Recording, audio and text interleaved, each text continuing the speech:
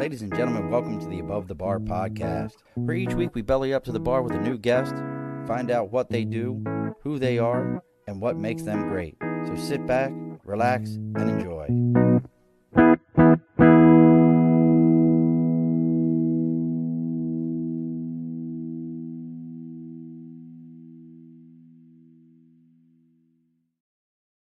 Alrighty, folks, welcome back to the Above the Bar podcast. It's your host, Sean.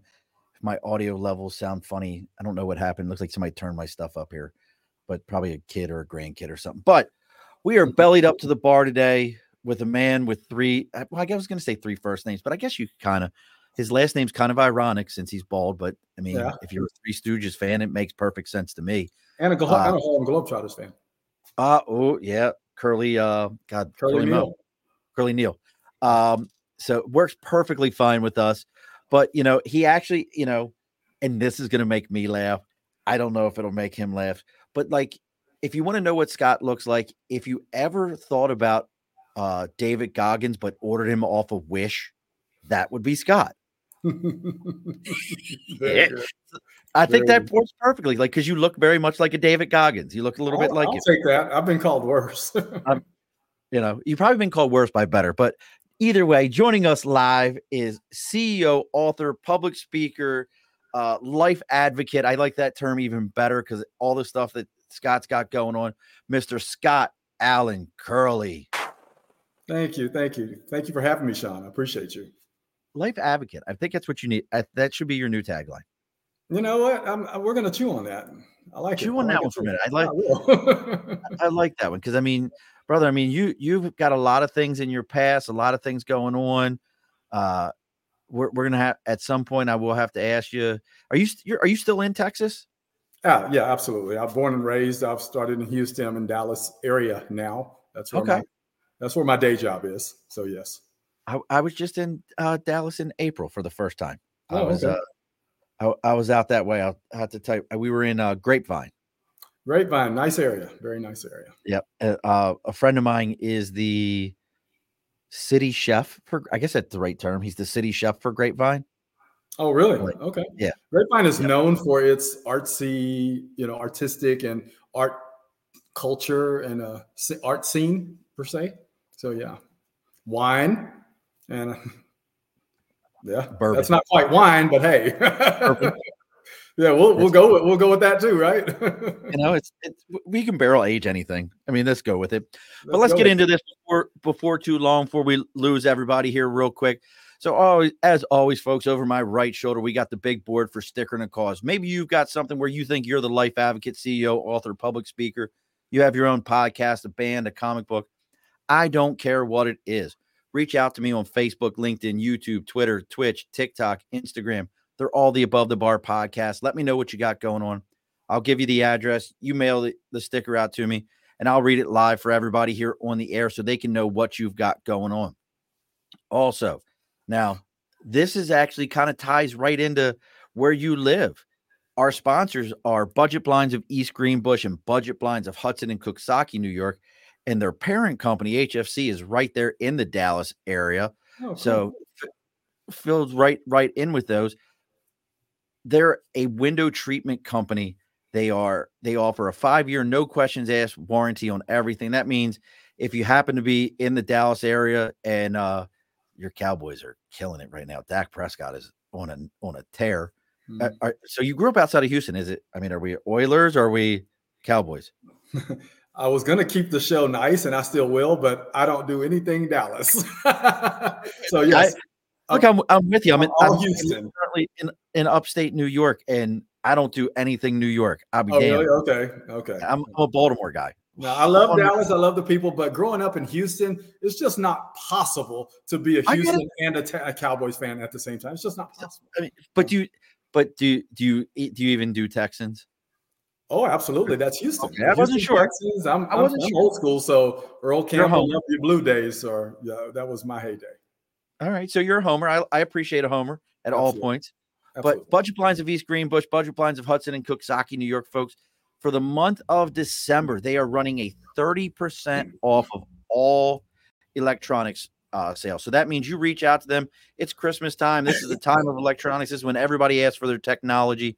Well, you have an opportunity to beautify your home with motorized blinds, shades, shutters, you name it. They have some power option for it. You reach out to Budget Blinds of East Greenbush or Budget Blinds of Hudson and Coxsackie, New York, and you let them know that you're there to belly up to the bar and they're going to take good care of you.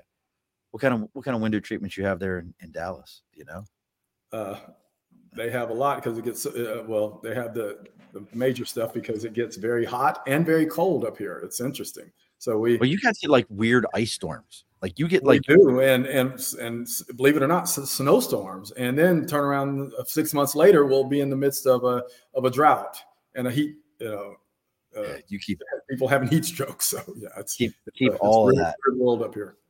Keep all of it, every bit of it. But let's get into it, Scott. So, folks, I really wasn't kidding when I was talking about Scott's done a little bit of everything. Let's make sure I've got this. So you would consider your defining traits are tenacious, visionary, strategic thinker, grew up outside of Houston, yes. Be it Cajun. Have you ever had it? I want to try it so bad. You have no idea. Cajun food? Be it Cajun. That's a big Houston thing. Is it really? Well, yeah, I have seen the yes, I've seen that, but it's very difficult to combine the two when you're raised in a town that's literally next door to Louisiana, Lake Charles. Cajun is Cajun. Cajun is Cajun. I get it. Yes. But now, and you know, to kind of, I guess to simplify it, you come from a difficult childhood background, which I want to hear about how that kind of got you to where you're at. But you've had some life-changing events that eventually co-CEO of a tax solution LLC, you've integrated with tax masters, and eventually, truly becoming an entrepreneur and writing a book. Yeah. Is that kind of the Reader's Digest version of everything? That is definitely the shortened summary of things. Yes. But I want to get into a little bit more of it. And folks, as we're talking about Scott, look, you can go to Scott Allen, Allen, Curley.com. All of his stuff is on there. We're going to talk about his book that actually got picked up by a publisher and when it's going to be available for everybody. But kind of give me the rundown here, Scott. I don't know where you want to start at. I mean, we could start in the middle and still feel like we're at the beginning of everything for you. Yeah. We can have fun with this conversation. You'll either love me or never want to talk to me again after the podcast is over. So, depends on who's I want to talk about your childhood for just a heartbeat here. Yeah. I only child, single parent home. Dad did a 1-year clip in jail. I watched Addiction. When some people say, "Oh, I'm sad," I'm like, let me introduce you to my mother, who was legitimately clinically depressed. Yeah, those things. And I know what that did for me, but can you kind of give me a little background when you say you had what your childhood was? Can you kind of give us what that foundation was and how that hardened you at that point? Yes. Well, I was adopted, first of all. So I was adopted I'm biracial. So my biological mother is white. My biological father was black. I never met them. Never met my biological father. Not recently, maybe 20 years ago, met my biological mother. And within the past 3 years, I met my biological siblings, which was an absolutely life event. One of the best things that has ever happened. Brought major completeness to me. But growing up, it was challenging because there was such a dichotomy there. In one instance, we were seen as literally the perfect family. My mom and dad were both very good-looking people. My father was very established, made good money. As an African-American family, we moved to a quote-unquote all-white neighborhood that had only 4 black families in it, and my father was highly respected. So on the outside, it looked we looked very successful. We had very nice vehicle, very nice car, very nice. The yard was always beautiful. We won yard of the month a lot, that kind of stuff. But the inside was like ruinous bones. And what I mean by that is that I get that from the Bible. That it was the motto of our house was, no one needs to know what goes on in here. And the reason for that is because it was so incredibly dysfunctional. My father, rest his soul, was this is tough to say, but I struggle to even know at this point if he was a good person. He was a responsible person, but he made some decisions that were very ethically and morally devoid with the way he treated my mother. And then my mother, in return, or as a result, I should say, got began to use alcohol excessively, and I believe to deal with his outlandish and outrageous cheating and abuse. And I was an only child, so when he left, I was the only target for her to kind of take out her frustrations. So, and again, I am no victim. Understand that. I preach and teach not taking a victim stance. I'm just sharing with you what my circumstances were. So growing up, I'd learned to create, or I did create rather, a dual persona. I was excessively everything. Like, for example, I was literally, and I say this with humility, probably the most, if not one of the most popular kids in high school. I got nominated for more class favorites than I could even be voted on. So I had to disqualify myself from 2 because you could only be nominated for 4. So I had this extreme popularity. I was a really good athlete. All these things I was above and beyond. And then at home, I was very isolated. I was very on the inside. I was very insecure, very self-conscious, very ashamed.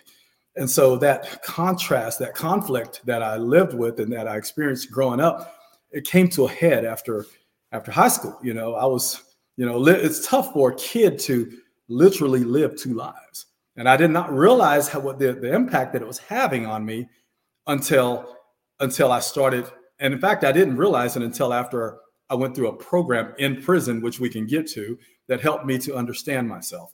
But shortly after high school, by living those 2 lives so brilliantly, I can say, or so, skillfully is a better word, that even my closest of friends had no idea the challenges and the struggles and the difficulty that I was experiencing at home, But yeah, it caught up to me. And then I started acting out. Started hanging out with, quote unquote, the wrong crowd, doing a lot of drugs. And I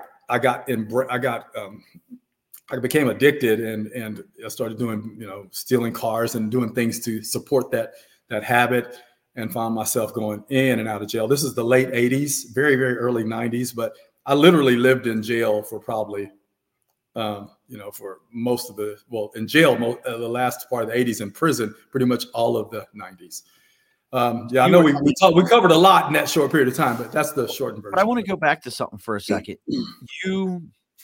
You said that, you didn't make yourself a victim, but yet hearing the things that you're saying, you acted out as kind of like, how do I get this energy that I don't know what to do with? You acted it out. I did. What I did is I don't believe in taking the victim stance. And okay, that's why I say now, even then I wasn't a victim, and I won't own. So what's the difference between, because we hear this all the time. Well, this person's playing the victim, and we hear I'm not a victim, or not taking the victim stance. What is the difference for you? That's a very good question, Sean. In my way of seeing the world, we have all been victimized. That's something we have no control over, none.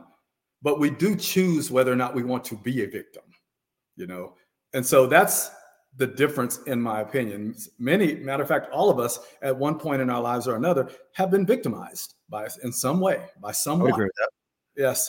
However, many people, unfortunately, choose to stay in that victim position, in that victim stance, as opposed to taking ownership of their lives and deciding and choosing that I was victimized, but I am not a victim.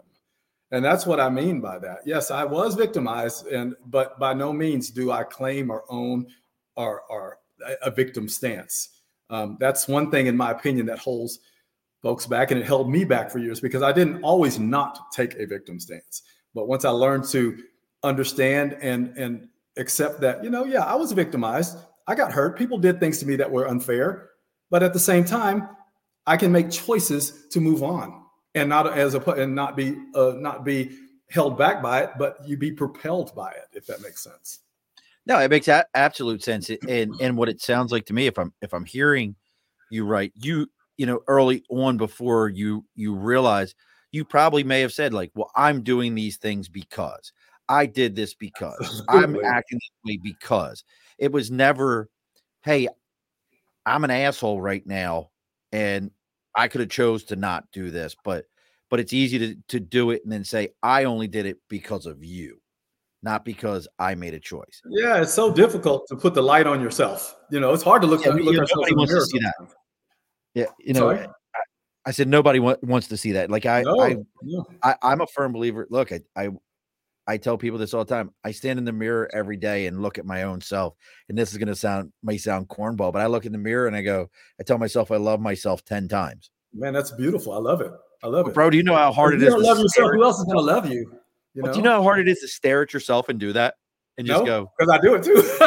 do you do it? Okay. All right. So cool. So we both can be jackasses with it. Like, hey, and I have to give myself finger guns.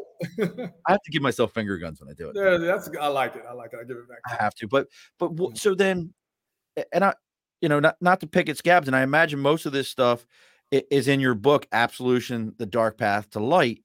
Yes. A lot of this is in there, but what was it that put you on the long stretch to jail, to prison, not just jail, prison? I talked about this. The book is an autobiography, and if you don't mind, I'd like to kind of tell you, before I answer that question, how it came about to me of me writing the book. For years, I've had so many people, man, you need to write a book. Oh my God, with what you've done, and just your life is just crazy, because I went from, being adopted, very dysfunctional, abusive family, physically and emotionally, to not understanding who I was, identity issues, prison, addiction, to finding a way to homelessness, by the way, as recently as 8 years ago, to becoming the CEO of one of the largest litigation firms in the country, and being self-made. And no one gave me anything except advice. So to answer your question, there's a part in that book that was kind of a pivotal moment in my life while I was in prison. I wrote about this in the book. You asked me what the long stretch, what the turning point, I think something along those lines. So, you're look, folks, if you know anybody who's ever done a real clip in jail, a real bid, you have one of two choices. Either this is home forever or I'm never going back. 100%.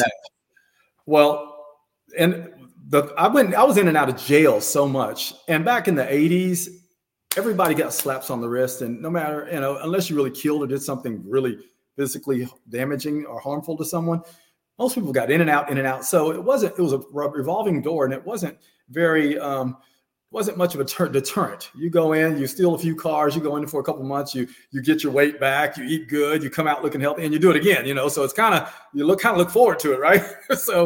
But I did it so much that, to answer your question, that third time, a judge insisted that I be classified as a habitual criminal, and they started the sentencing range when I was 23 years old. I'm 56 now. They started the sentencing range at 25 years. So I could get no less than 25 years. And I just couldn't accept signing a plea bargaining deal for that. So what happened was I went to trial knowing that I was going to get found guilty, but went anyway because I just couldn't bring myself to sign off for 25 years of my life. Right. Yeah. So long story short, I got convicted. And during the sentencing phase, which is the answer to your question, the sentencing phase, my attorney thought he had a brilliant idea on how to get the judge to show me leniency. He wanted to lean into my intelligence. I've always been, I say with humility, above average intelligence, and I've always been a good communicator.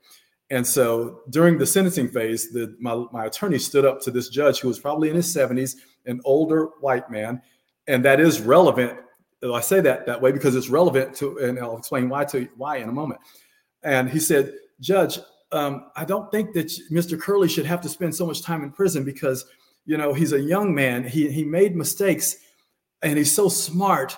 And as the United Negro College Fund says, a mind is a terrible thing to waste. This is what my attorney said. Now the judge turns around.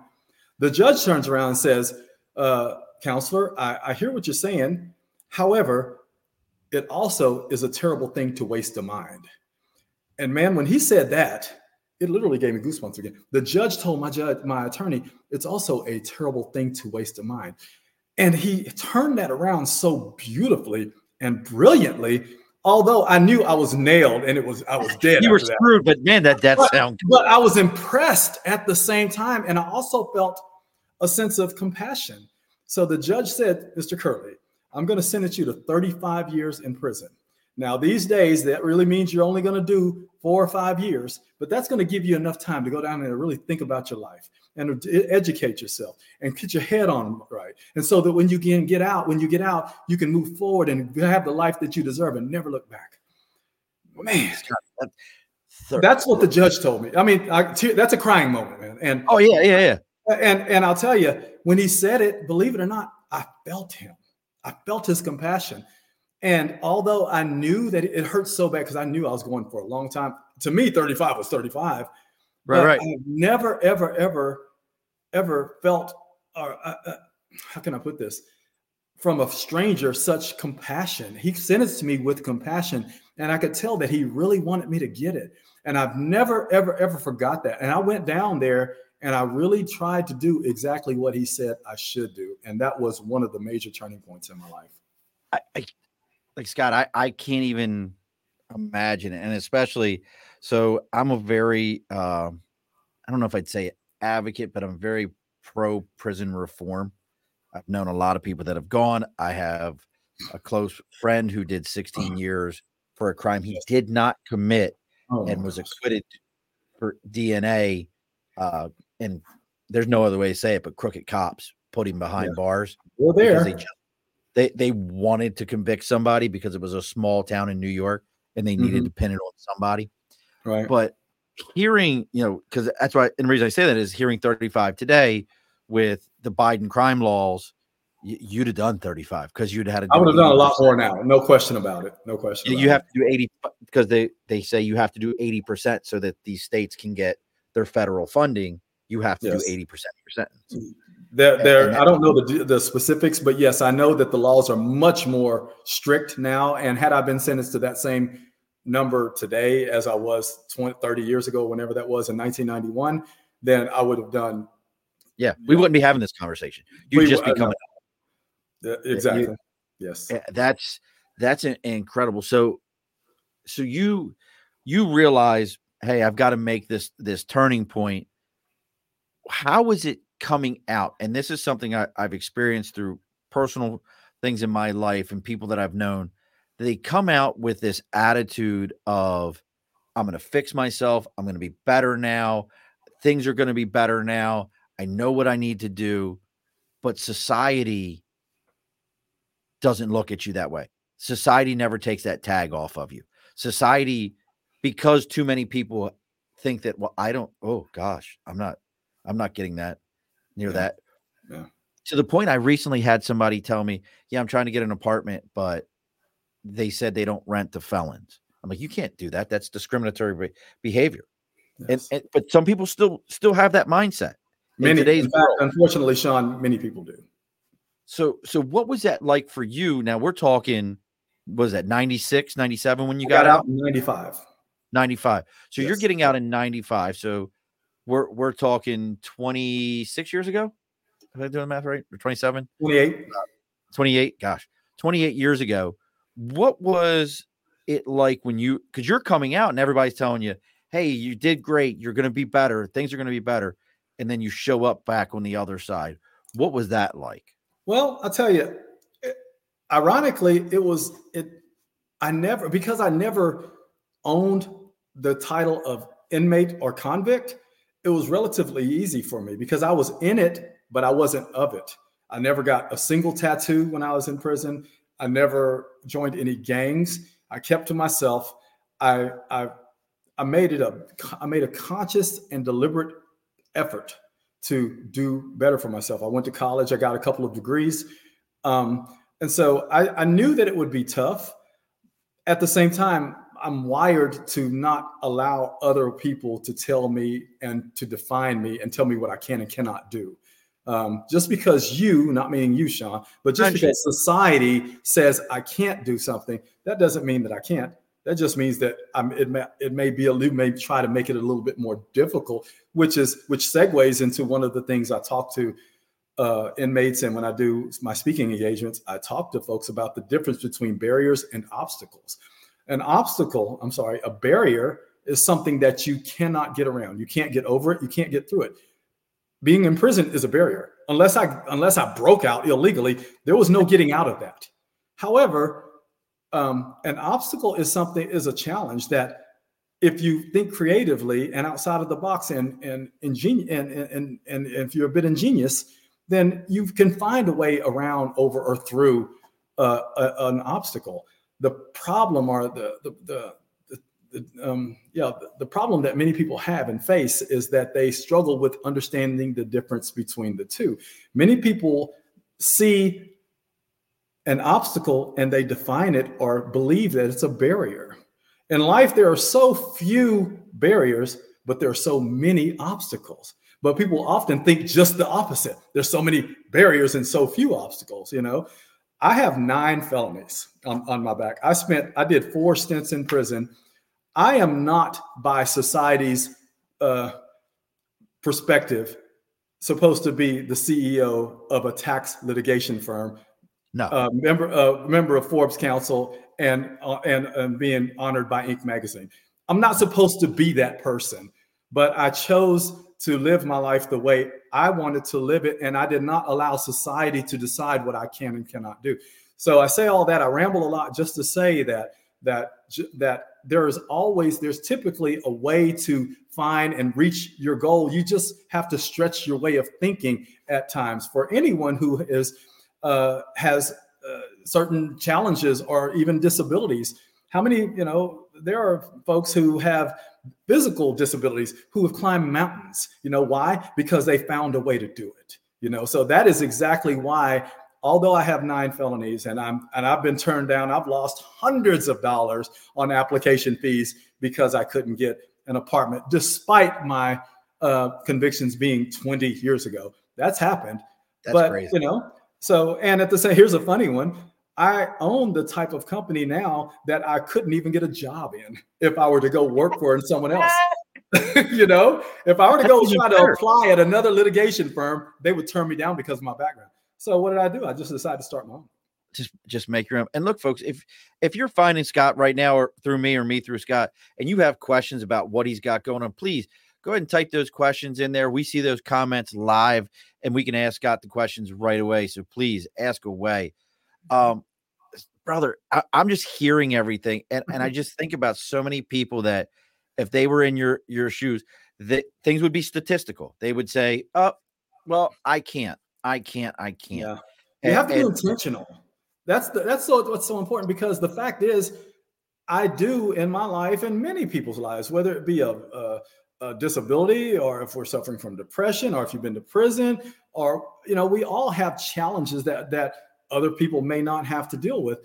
But what's most important is that we do not take a victim stance, and we decide that because of our challenge, we just aren't able or worthy of having a good life. That's just not a healthy mindset. And I just absolutely refuse to accept that mindset for myself. Brother, I mean, it's impressive. So with all these things that you're going on, and like you said, a lot of people told you, write a book, and do all this stuff. What like, hold on a second. We're starting to get some good things here, man. I feel like I'm watching Tiki Barber speak. Twin. I think you look like Tiki Barber. I'm handsome. I'm more handsome than Tiki. I'm going to go with that. He's maybe more like Rondé. And Aunt Rose says, how do you stay as not the victim ongoing? Because that's a great point. Like you said it, you had all these people that were, like turning you down for jobs, putting in for stuff. How do you keep out from that, falling back into that victim's mindset? Well, that's a wonderful question. Thank you, Rose. I appreciate that question, because I think it's one that needs to be asked and answered. the easiest thing in the world is to take a victim stance and to blame everything else on someone else. The most difficult thing in the world at times for many of us, myself included, is to look ourselves in the mirror and own our behaviors. But the beauty in that is that once we look at ourselves and we accept, I made a mistake, and I look at myself in the mirror, I made a mistake, but I am not a mistake. So many people define themselves by their mistakes. And that's a huge problem. And that's one of the reasons why many people stay in the victim stance, because they define themselves as a mistake. And mistakes don't go anywhere. Mistakes don't get to have good things or nice things or do wonderful things. Mistakes stay in bad places, and so that is what happens. So many people, what in my opinion, the way to not do that is to not identify yourself with a mistake. We all make mistakes, but none of us is a mistake. That's so important. Dude, those are powerful words. And Crystal over on Twitch wants to know, was this your first business? It was the business you had now your first attempt at success? Like, was this the first business you ran? Let's first define the definition of success. It's a kind of a trick answer. So thank you for the question. So my answer is going to be no. It was not my first attempt at business. I've had some moderate successes, but none like I have now. But I want to back up and talk about the word success, because I think it's so important that we don't define success as being how much money we make or how big our business is, because that's not what defines success, in my opinion. Success, in my opinion, is simply how many people you affect in a positive way. If you can be dead broke, but if you're touching people in a positive way, then that, in my opinion, is what truly defines people's level of success. I would agree with that. That's that old saying of immortality is how long people remember your name for. Absolutely. For the good and bad. That's it. You're immortal. Genghis Khan is still remembered. Absolutely. And no matter how you look at it, good, bad, or indifferent. Absolutely. Gandhi, Genghis Khan, Jesus, Martin Luther King, you can go on and on. Jesus is a complete sidebar because there's a new movie coming out. Have you seen the new movie, Book of Clarence? No. Oh, it had me dying laughing. Somebody figured out a way to take ancient Nazarene culture and turn it into almost a action flick. Oh my God. You got to, I watched the preview. I was like, it sounds so horrible that I want to look at that. It's like at one point in time, they're like, turn over the Nazarene to us and I'll let you go and be wealthy. And the guy's like, oh, wow. I'm not doing it. And they have the music playing as everyone's throwing back their robes for their swords. I'm like, we're doing this. Really? Yeah, this is we have somehow figured out a way to finally put Jesus into a action film. Wow. Yeah, it's hilarious. But so you're going through, you're facing all these challenges as you're first coming out. You're not allowing them to define them. Was there anyone that you would give credit beyond yourself to say, hey, this person gave me a hand when everybody else said he doesn't deserve it? A few. When I got my first professional sales job, which was what catapulted me and launched and started my journey to where I am today. It was my first real job, I should say, out of prison. And of course, they had rules and policies that they would not allow ex-felons to work for them, as many companies still do to this day. But the man's name was Ron Rhodes, and I showed up at the interview early. I was dressed nicely, and when they asked me about if I had a criminal background, I looked them straight in the eye and told them, yes, I do. And I don't make any excuses for my behavior. I did it. I own it. Everything that they claimed that I did feloniously is accurate. And I probably did more than they knew about. At the same time, that's what I did then. This is where I am now. And if you give me a chance and you let me prove to you that I can and will do this, I promise you I won't let you down. And he did. and that was the beginning of my professional career. I started in sales, and in that company, I went from sales rep to the youngest team leader, youngest sales manager in the company. I was only 28 years old, and it was a Fortune 500 company. And it also showed me that it made me realize that I got a knack, I got a skill. I did not know, and I'm so serious.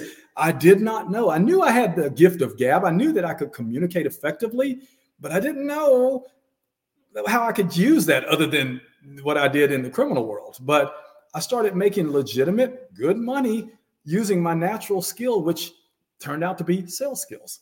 And it was a wonderful thing. Sales is the greatest drug in the world that nobody wants to take. Man, don't even get me started on that, because I live and breathe it, actually. I love it. I love sales. Eric says, this is great to hear. I deal with this every day. And he does. So Eric is a friend of mine. He's in staffing, but he deals with entry-level positions, second chance companies, and trying to show people that there are companies out there that will give you a second chance. So this kind of advice. And you know what, Eric? Can I speak to Eric directly about that situation? Can I direct a comment to Eric? Yeah, please. So Eric, I'm so glad that you chimed in, because I will tell you from personal experience that someone who is coming out, who has been to prison, we have an appreciation for things that most people take for granted. People will be in traffic complaining, bitching, and can I say that? I'm sorry.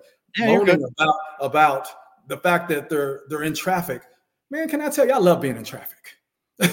My worst day out here is still better than my best day in prison. So, and I'll tell you that giving ex-felons a chance, especially if they're nonviolent offenses, you're very likely to get someone who's just going to bend over backwards and bust their ass to prove to themselves and to you that they're worthy. And and I just encourage you to look at those folks. They can really be an asset. I had to give you some extra applause, brother. I had to give you some extra applause. Thank you. And Crystal wants to know, who's been your best supporter for you to become your best self? That's a great question. So who's had your back the most? This is a tough one. And I didn't have a lot of support leading up to where I am now. Now I have support now in my world where I'm at, but for any one of you guys who want to read the book, Absolution, The Dark Path to Light, I have a history of abandonment. When it gets tough, people just kind of bailing. So where I got my support from was through a program that is called IPTC. It stands for In Prison Therapeutic Community. It was a program that was a very intense program that I had to go through before I was allowed to be released from prison. And it was a program that forced us to look at our behaviors and to deal with our behaviors and to understand why we act the way we act and why we behave the way we behave, which all is grounded in our emotions. Every single thing we do is based on how we feel. There's nothing that we do, nothing that any of us does that is not somewhere based on how we feel. There's nothing. So they taught us to manage our feelings better. So that is where I got my strength and education on how to manage my life better, by understanding one of the things they taught us is do not make any decisions in a heated moment. None. Never make a decision. Most people get themselves in trouble either with family or with the law when they make decisions in a moment of passion. So that was very huge for me. And I know that doesn't quite answer her question. Well, maybe it does. I just didn't have a lot of support until recently when I found my biological family, and, I went homeless. I was homeless 8 years ago because I had very little. Yeah, I wanted to get into that. And real quick, Eric says, this is very refreshing. He gives everyone a fair shot, and I know he does. Companies, on the other hand, do not. But listening to you sell yourself is giving him some ideas to help incarcerated individuals moving forward. That's awesome to hear, Eric. Yes. And look, folks, if you're looking to find out more about Scott, it's Scott Allen with an E at the end of Allen, Curley.com. His book, it was on Amazon. it got pulled for the right reason, Yeah. because now it's going to be another publisher has taken it. So what'd you say? Beginning of the year, it's going to be Well, back out? it should be within 30 days. What happened and is that it got picked up by a major publisher. And so now it's going to be available in bookstores and online. At first, it was just available online because I was self-published, but it did get picked up by a major publisher. So now it's being published online, and it'll be available in all brick and mortars. And again, folks, that's Absolution, The Dark Path to Light. It's a great book, not to boast, but it's got a lot of funny stuff in there. And, and if you want somebody who's almost incapable of reading and has these smooth, silky sounds, if you want me to read your audio, let me know. I mean, it'll sound. Okay. Hey, nobody will ever listen to that. So let me tell you about what happened to me. Right? We'll all be there. But moving forward here, so, you kind of had to, through all this, pull yourself up by your bootstraps, but you said it a couple of times now. How do you go from, it sounds like in 95, you get out, you got your shit together, you got people on your side, you're moving in the right direction, and then all of a sudden, here we are at 8 years ago, you're homeless. No, well, what we haven't discussed yet is that I was still dabbling in and out with drugs. So okay, that was a huge element or factor in why I was up and down, and it took decades for me to truly get a grasp on that, and I have still struggled with that, relatively recently, but with that, and I want to encourage, and one thing I am is very transparent. I am never going to pretend that I'm someone that I'm not. I believe in owning my failures, but I also believe that we should own our successes. And Muhammad Ali said it best. He said, all you have to do is get up one more time, then you get knocked down. Just get up one more time, then you get knocked down. And so the key is try not to get knocked down so many times. But yes, that had a lot to do with it. Even though I was experiencing moments of success when I was out of prison, I was still toying around and dabbling. I wasn't doing anything near like I did back in the 80s when I was just out of control, but still I was holding myself back and not allowing myself to stay as focused as I could and should have been, because I was still dabbling in and out. Drugs is always an interesting one, especially in today's society. Yeah. I personally, I'm of the mindset, I believe in, people think maybe I'm crazy, but I believe in legalize everything and then there's an argument. And here's my logic. If you legalized everything, there's less people in prison. You spend that same exact money on rehab and treatment and you put the cartels out of business. Right. They no longer have the power they have. And all of a sudden everybody's, doing much better, and they're being treated for mental health for the reasons that they're probably doing this. Makes a whole lot more sense to me than people being incarcerated and locked away and never getting the treatment. So I would not be sitting here and able to, like I said, when I got out, I still made mistakes. I still struggled at times with drugs, but I will say the treatment that I got, as I mentioned, the IPTC program, that never left me. So even when I did dabble or relapse per se, I had the tools to pull myself out of it because of the treatment that I was able to get when I was in prison. So to your point, I'm a living example of it working, And I think the one thing you've said though over and over is you've taken ownership of everything, and we're getting close to closing the bar. So I want to stay on these things. Cody says it's great. It's great when you can say, hey, it's a great book, knowing you put everything you could into sharing your story. See, that's why I'm not reading your audio. Crazy Aunt Rose, who will be a guest here in a couple of weeks. I love that. She's self-published also. We're going to talk about her books. But, moving into all this, the one thing that I've heard from you, Scott, is you've taken ownership of everything. I've never heard so far in this conversation, not once did I hear you say, I had all these jacked up things and it's their fault. Hey, I took the program and I said, well, let me run with this and see how I can get better in my program. How much of those programs, though, do you see like, what's the right question? What made you, is it just the way you think you're wired that you were able to say, hey, I'm going to take this program and I'm going to work with it? I don't know if you're doing AA or NA or anything like that kind of run with these programs, but what makes you feel like you were able to run with these programs where the average person, they can't? It's still somebody else's fault. I'm still angry at them. Because, well, this program was all about helping us to understand ourselves. It really didn't have a lot to do with drugs, believe it or not. It was the type of program that we all could benefit from because we all struggle with managing our emotions and managing our feelings and managing how we should behave and react based on our feelings and emotions. That's what the program was about. It wasn't about teaching me about how to not get high or to drink. It taught me how to deal with my emotions effectively. And that's what it was. And the reason that it stuck so long is because it wasn't grounded in drug, usage and alcoholism. It wasn't. If it had been that, I probably would not have gotten as much out of it because I've never owned the title addict or alcoholic or anything and I won't own that. I won't. And that's just my personal opinion. I'm not saying AA is wrong with their perspective. I am an addict. I'm an alcoholic. I'm just saying I'm not going to own that. I do own the fact that I used drugs and I used alcohol, but I'm not going to own the fact that I am that negative connotation. Label. I'm not gonna put myself in that box or that category. I love it. Now, I want to talk about a little bit more positive because even though those things are, and look, folks, we build our houses of our lives. This is where his foundation and his framework came.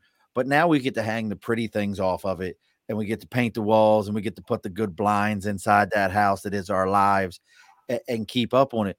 What was it? So now you are the CEO of the largest tax litigation company. Is it Texas, U.S.? One of the largest, about the fourth largest in the country.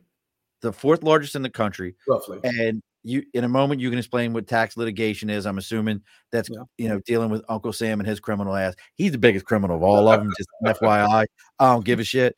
I got a letter the other day. You owe us an extra $1,000. I'm like, for what? Yeah. Oh yeah, we missed something. Well, that's not my fault. Oh, and here's the fines associated with it. I'm like, how am I getting fines for something that I didn't even know was out there? You scumbags.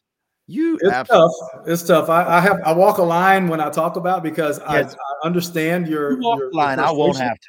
I'll kick the line all over. But they drive me absolutely bonkers.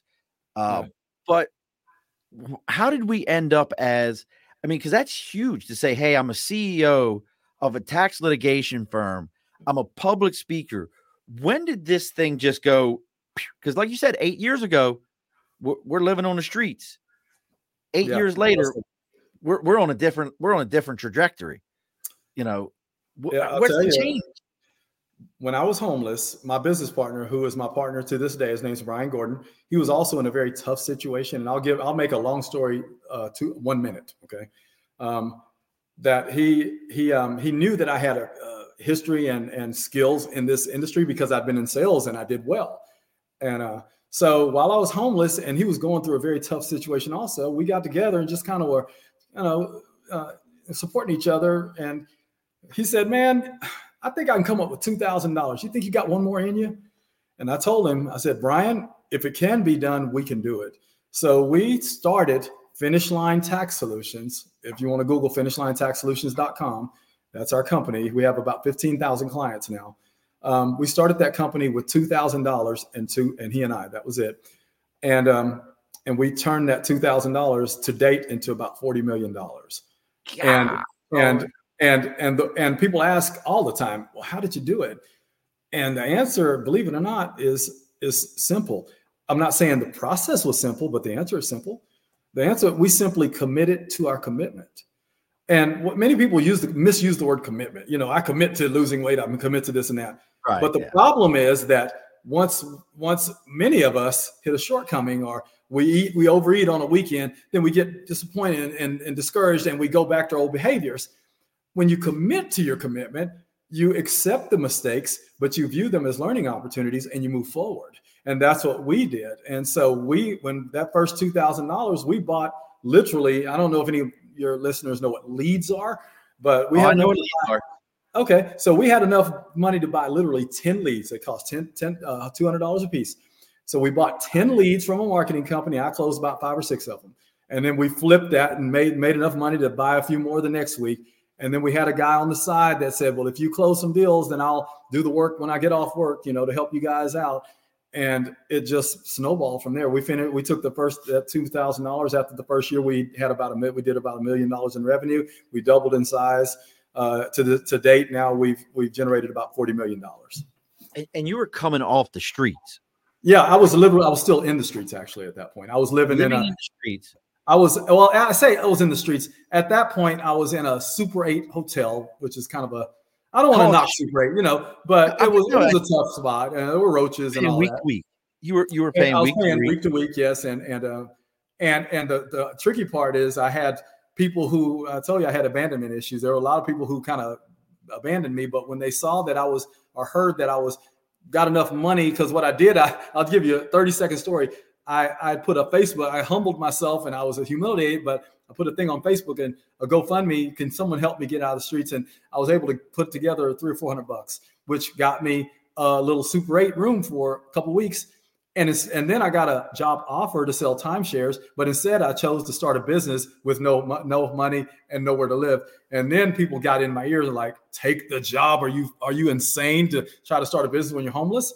In my mind, it made perfect sense. It makes sense to me. And so that's what I followed my heart and gut. And so that was the beginning of Finish Line. Well, you know what? It makes perfect sense. You're already homeless. What are you going to do? What's the worst going to happen? Fuck, you going to lose everything? Oh my God, I lost everything. Well, shit. That is a great perspective. I've never thought about it like that. Who gives a shit at that point? Brother, I'm loving everything about this.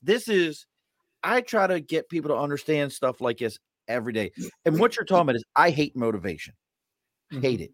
Hate motivation. I hate it when people are like, I'm motivated to lose weight. I'm motivated to start my own. But no, you're not. Because if you're motivated, the shit will end next week.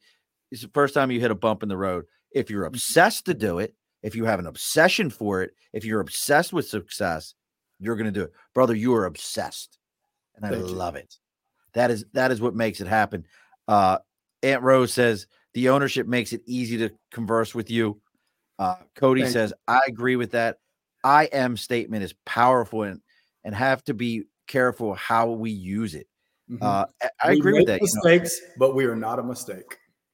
And Eric is giving you the wow again, brother. I mean, now you then get into public speaking. What was that like? And you've said it. You've gone back into the prison system and you spoke with inmates in the past. I love it. What was it like walking back in through the front door? That gave me goosebumps. It was surreal, but I'll tell you, the moment that I stepped in the auditorium and I engaged with the guys, I have such a passion and love for these guys to this day, because I know, and other people may disagree, they all made mistakes. And I tell them, Sean, that if you did what you got convicted of, you're where you're supposed to be. Own that. You're here, but this too shall pass. And use this as an opportunity to build and grow and learn and prepare, because you will get out one day. And so how did it feel? It felt surreal, but I felt so much love, and I felt it back. And they made me stay for hours longer than I was supposed to. They literally did. And I'll tell you one other thing before we have to close that I get so much gratification from. When I speak at Rotaries and other forums, and oftentimes I'm amongst very conservative groups, and which is fine. I love conservative. I love liberals. I love people. There have been a number of times where after the engagement, some folks from the audience would walk up to me and say, "Man, you know what? You have made me rethink my position on ex-felons and people who are in prison. And I appreciate you." There was one guy, he's in his 70s, And bless his heart, he gave me a hug, and he literally started crying because he said, I've been thinking about people who make mistakes wrong my whole life, and I want to thank you. And my God, I'll tell you, there's nothing that compares to the happiness and the gratification I got from helping him see that we make mistakes, but we're not a mistake, man. We've all made mistakes. It's so hard for people to allow people to make mistakes, to give them a chance to make mistakes. I think that, as a parent, I don't know if you have any kids yet or not, but as a parent, I think that's the one thing that so many of us don't allow our kids to do is make mistakes. Yeah, that's unfortunate. We're not defined by our mistakes. We're defined by how we deal with our mistakes. There we go. It's how did you get back up? Yeah. And what did you learn from it? Yeah. Aunt Rose says that's beautiful, brother. Thank you. Any upcoming speaking engagements in Texas or around the country where somebody can find you? They're relaunching. I've kind of taken a break from it during the holidays, and I've started another business. I'm the serial entrepreneur, and so I'm focusing on that. What's the new one? I have some vacation properties. Properties that we're now turning into vacation rentals, and it's actually been doing pretty good. Totally different from doing tax resolution, and plus, believe it or not, I've always been a city guy. Well, I grew up in the country, but now I'm back. I have 23 acres out here, and so I spend a lot of time out on my land, just connecting with nature, and it's done wonders for me. So, but yeah, that's how I spend a lot of my time. So no upcoming speaking engagements, but they can find anything they want to know about you on ScottAllenCurley.com. That's correct. And Eric saved. And if anyone needs any tax help, go to FinishLineTaxSolutions.com. I was about to say this. And Eric saved us because Nate's not here. That's a great question. What has been your favorite meal since getting out of prison? Well, Eric, mind you, I got out 28 years ago. So I will tell you, prison does not have red beans and rice and Cajun food. And that was my absolute favorite meal when I got out. I went to a restaurant down in Houston called Papado's, which is Papado's. Okay, yeah. And I went and got a Cajun seafood platter, and yeah, it was to die for. Look, folks, as we say every week, and we talk about this, if you're finding us through Scott or Scott through us, take a moment, give a like, give a share. Man, we don't have good Cajun food.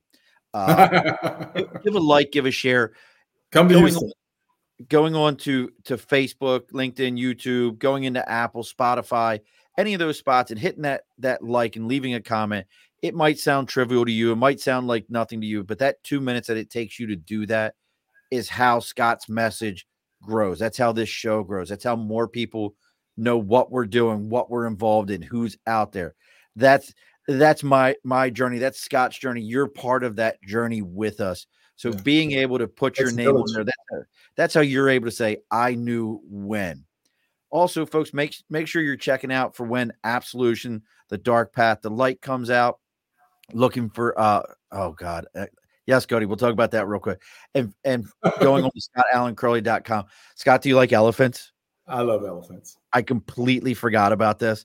So Cody's got this thing where some elephant, and she'll explain it better than I will, called We Joy, I think is what it's called, where like an elephant was celibate for like the last 8 years because he got yoked away from his crew.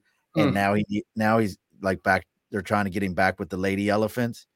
And I learned from Aunt Rose that elephants eat for 16 hours a day and poop every 40 minutes. I learned that from her earlier. So I have to tell you, Cody. There's a lot of information going on here. Aunt Rose says, remember, like she always remembers, that's the end of the show, Aunt Rose.